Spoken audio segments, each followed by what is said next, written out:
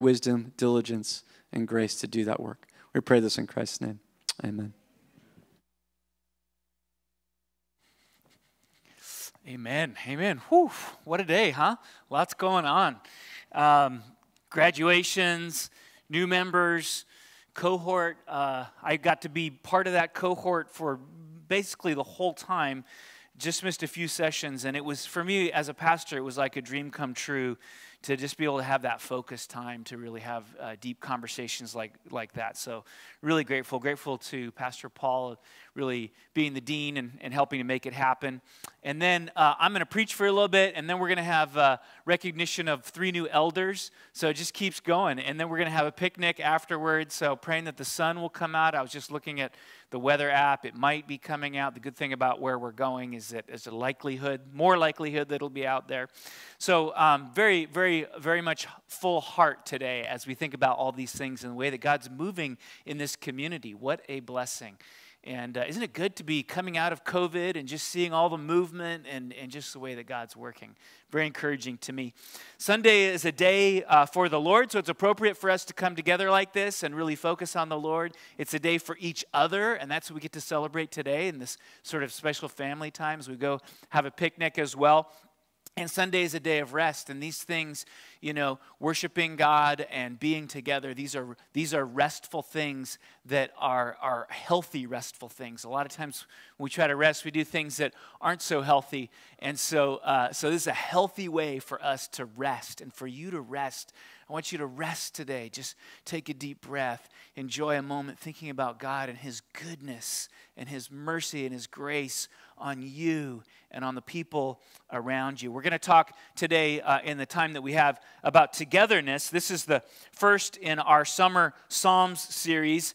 So we're kicking that off today, and we're kicking it off with Psalm 133, which is perfect because we have 13 new members and 3 new elders. So Psalm 133. Because we do it all by numerology here, and so that works. So would you open up to Psalm 133? And I'm going to read this, and it says at the beginning of the Psalm 133, a song of ascents. Now, what is that? What is a song of ascents? Well, a song of ascents is for when people go up to Jerusalem to celebrate the various festivals and opportunities that they celebrate there up in Jerusalem. And so that's why you go up to Jerusalem, because Jerusalem's on a mountain, so you always go up. So Song of Ascents is as you go up to be together with your brothers and sisters and to celebrate and to enjoy God together, just like we're trying to do on every Sunday. It's a song of ascent. And it's of David, of course, so we know King David wrote this. And I'm struck by how much of a poet David is in this particular psalm. In many places, there's some unique things in this one that really jump out to us. It says this, behold, how good and pleasant it is when brothers dwell in unity. It's like the precious oil on the head running down on the beard of Aaron, running down. Aaron's the high priest, running down on the collar of his robes. It's like the dew of Hermon, which falls on the mountains of Zion, where the Lord has commanded the blessing, life forevermore. So God, would you help us to open up this passage in a way that will remind us of your goodness and your grace and your beauty, that will knit us together as a family of God, and that will propel us forward into this next season with the right posture and attitude towards you and towards each other and towards the mission you have for us. We pray that in Jesus' name. Amen. I want to encourage you today to enjoy the grace of unity. Enjoy the grace of unity. Unity is an atmospheric blessing. We're going to talk about that. I'll explain what I mean, kind of a strange way to say it. And unity is a gift from heaven. Unity is a gift from heaven. So we're going to talk about both of those. So let's talk about the unity being an atmospheric blessing. Now, to kind of go backwards here a little bit, go deeper in, the Hebrew word for unity in this passage is yachad. It means to be joined together. Very simple. It means to be joined together. And if you glance through the Old Testament and you look at the different uses of the word, just to kind of shortcut it here, you get a definition of this kind, something like this.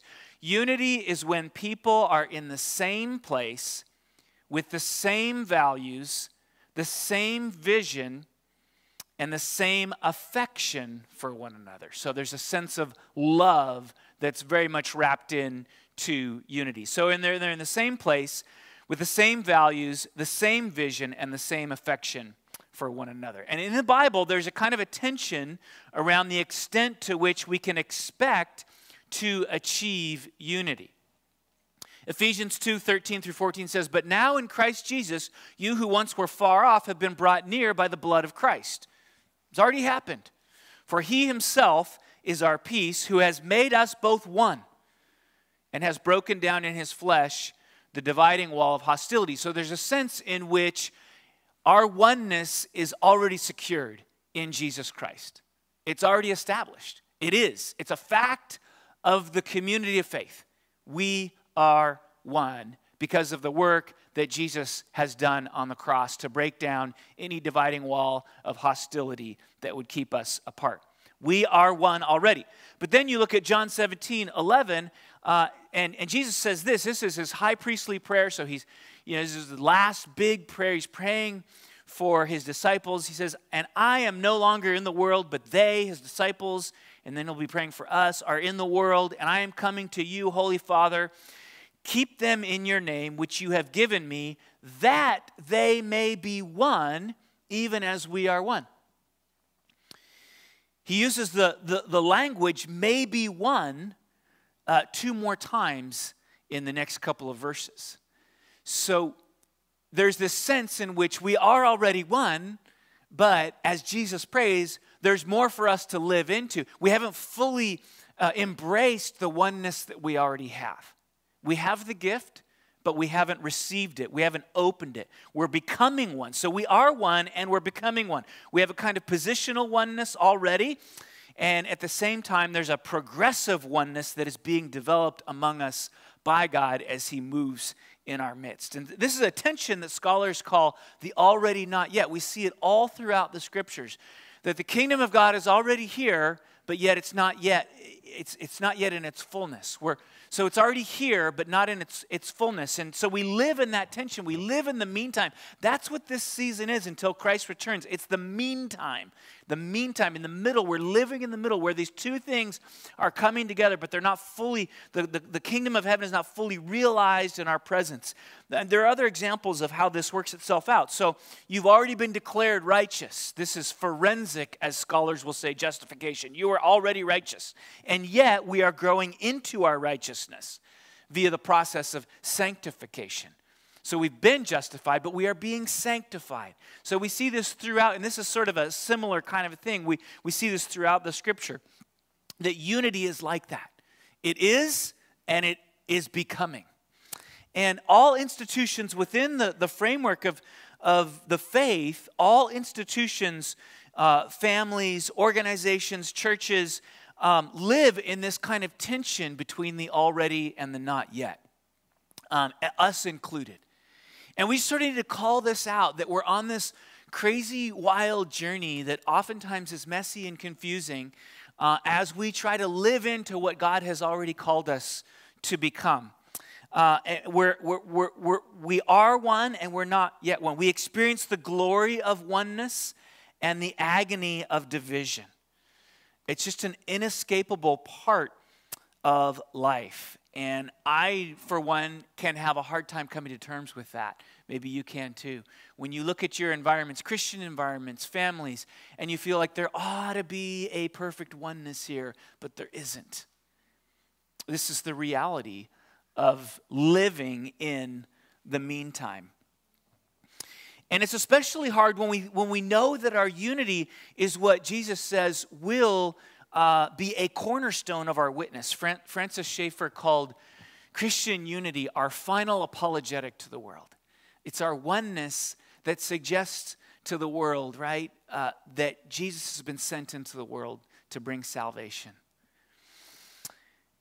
Well, when I'm frustrated with that, the lack of unity, I console myself at times and think about all those who've gone before and their struggles with unity. So you think about King David and all the different fractured relationships there, and I think especially of his relationship with his son who wanted to take over the kingdom, and there was this deep fracture that was present in that relationship, and of course the ramifications of that were massive.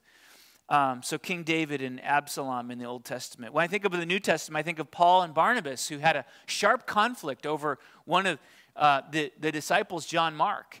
And they had to separate and go different ways. I'm so thankful that story is there. I mean, if it really happened, I'm so glad that it was put in there. And it did really happen. I'm so glad it's there because it helps me when I'm struggling and when we're struggling to have the kind of unity that we know is possible, that we know God intends for us. This is just the reality.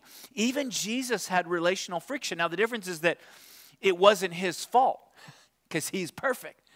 But even so, doesn't that communicate something?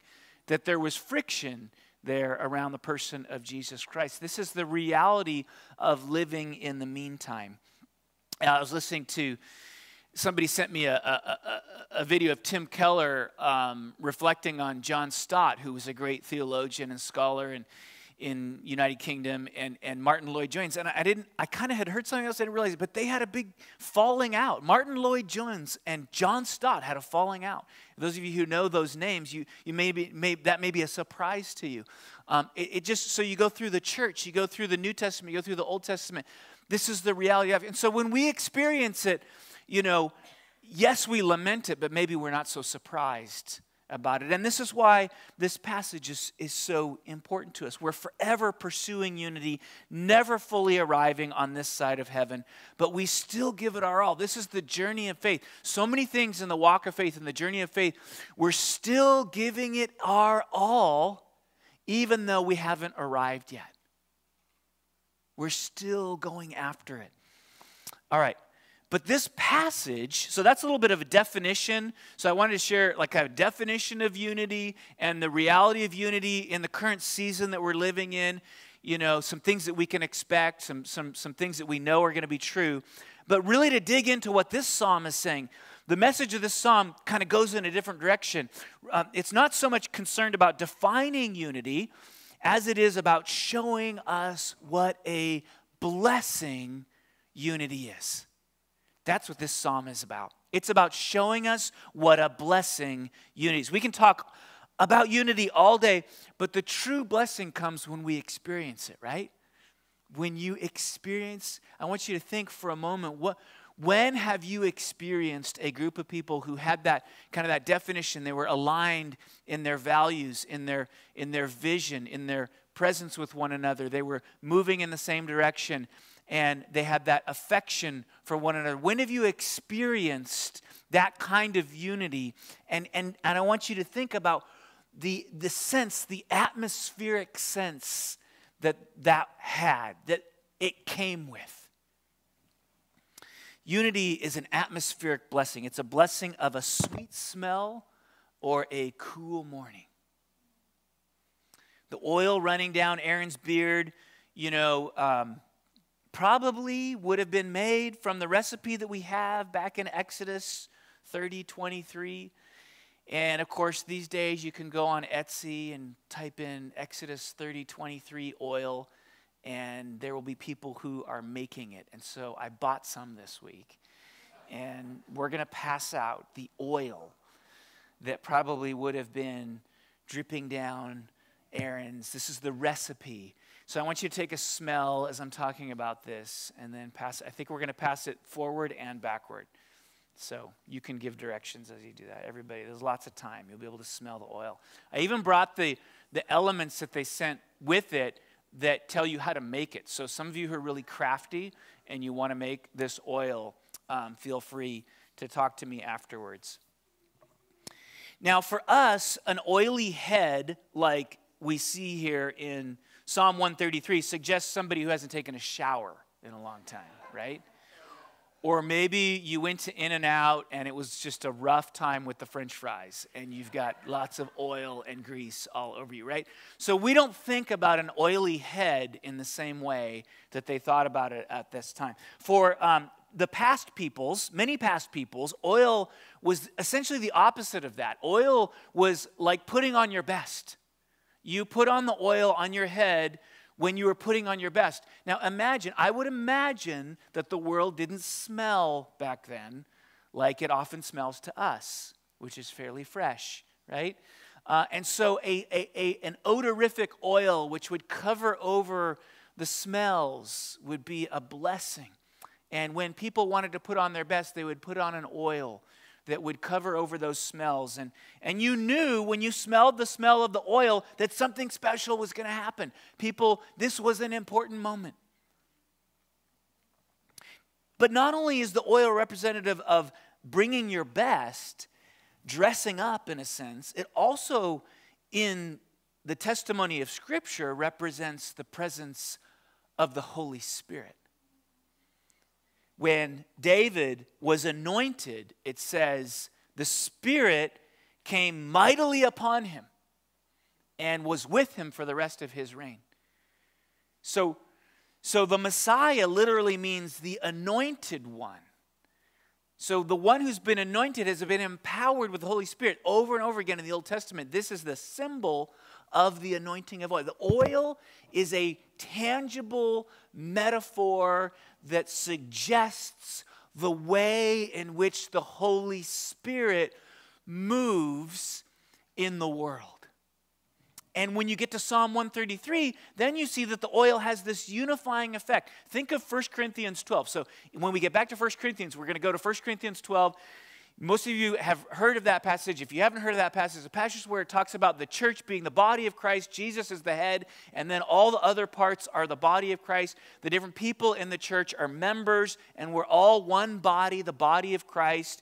And so hold that image in your head, and now think about Psalm 133, which talks about, the Aaron and the oil dripping down. Here the oil drips down from the head, and then it goes across his beard and then into his garments, which would have been these robes that would have been wearing. And as the robes get soaked with oil, because there's such an abundance of this glorious oil, which is also metaphorically connected to the Holy Spirit, there's this beautiful oil, and it drips down in abundance. And the clothing, you know how when clothing gets oily or wet, it starts to stick to you. And so his robes are wrapping tight around him as he is being doused in this oil. And the fragrant smell is overwhelming because there's so much of it and it's filling the room. It's atmospheric and it's beautiful and it's good. And likely what David is trying to say also in this psalm is to suggest the way that the oil, as the Holy Spirit links together the parts of the body and the clothing of Aaron, which had tremendous significance, is all melded together into one through the oil which connects them and links them together. And so the Holy Spirit brings a sense of oneness into the presence of Aaron as he's there being anointed and his robes are being soaked. Unity is an atmospheric blessing. When it happens, you just say, this is good. I remember so many times as a family where we would be at each other and it can just strike you at the deepest place when there's conflict and there's lack of unity. And then when unity emerges again, it's like you could just take a deep breath. You say, I could sit here forever, right? Unity is an atmospheric blessing. Unity is like the dew in the morning. Again, think atmospheric. Mount Hermon was the highest mountain, and then Zion was lower than that. That's where the temple was. And the dew comes down on the land, and it spreads all the way across all of these, and it brings blessing. I grew up in first in the eastern part of San Diego, away from the ocean, where it could get very hot. It would be many times over 100 degrees. And so I grew up as a kid just experiencing this ferocious heat. And I can remember at times getting up early in the morning, and there would be a dew on everything, and it would be cool. And it would be such a respite from this oppressive heat that we had been enduring day in and day out. And maybe you've gone to a place, traveled to a place where it's tremendously hot day and day, and you get up early one morning and you just sit in the blessing of the coolness and the dew, and it's atmospheric, and it's peaceful, and it's restful. And David is recalling, he's saying, the unity is a blessing that is like that. It is good. Amidst the oppressive heat of the world, unity is a cool morning dew where you want to just linger and be in its presence. The point is this: God wants you to fall in love with unity. He wants you to understand how good it is. He wants you to fall in love with unity, to associate it with the highest and the very best moments of life. So that, because he knows that if you fall in love with unity, you will pursue it, right? If you understand what a good and deep and rich blessing it is, you will pursue it. And that's what God wants. So how do you do that? How do you pursue unity? Unity is a gift from heaven. It turns out that unity is presented in this psalm as more of something you receive than that you engineer. This is a really important point. Now, there will probably be other places in Scripture where we could go and talk about our contribution, but in this psalm, the emphasis on the fact that ultimately unity is something that you receive. It's a blessing that comes down from heaven. It's not two gripping hands trying to make it happen. It's two open hands receiving from God. That's what unity is like. As I said, Psalm 133 is very poetic. There's a play on word here. So Yahad means unity. Yerad in Hebrew means to come down or to descend.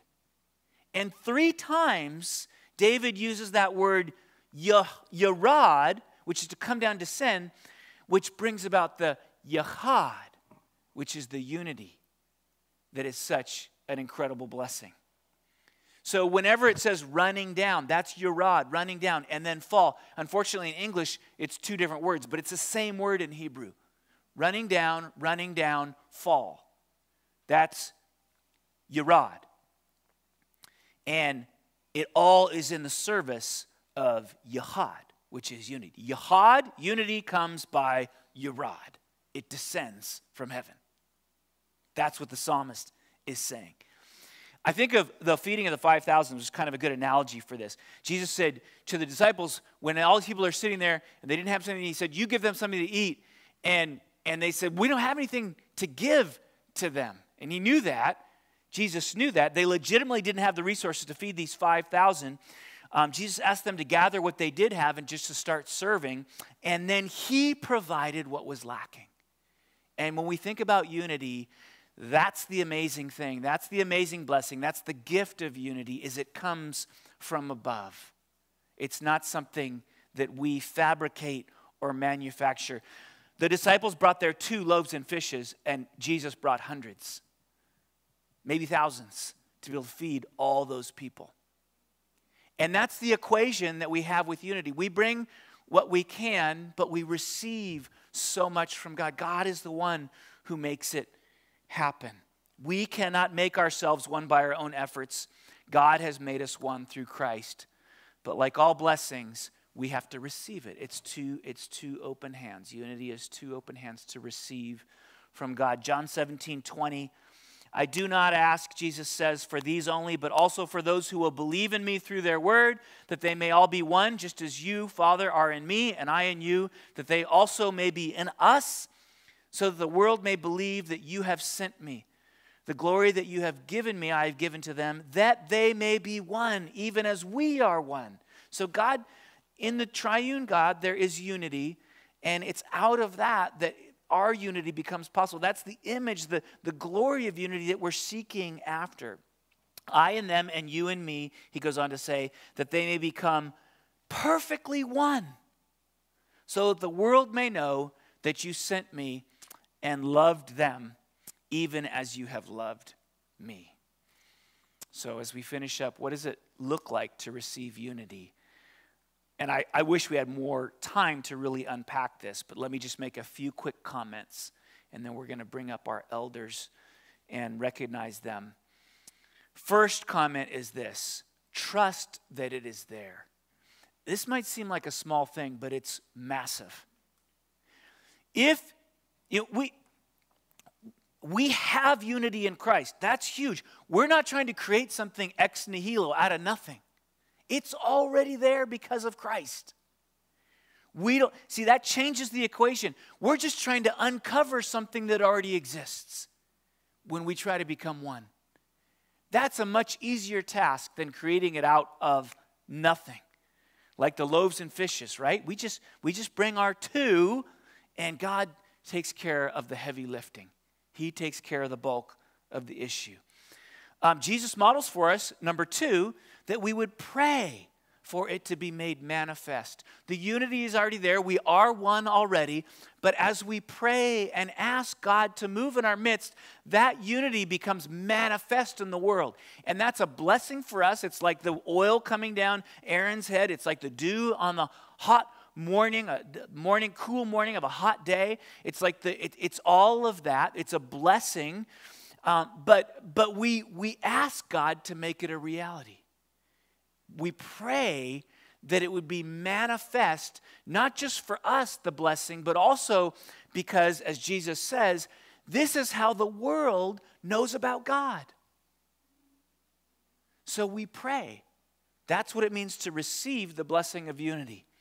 We trust that it's already there. We pray that it would be made manifest in tangible ways in the world right now, so that people would know who God is, and so that we would experience the blessing.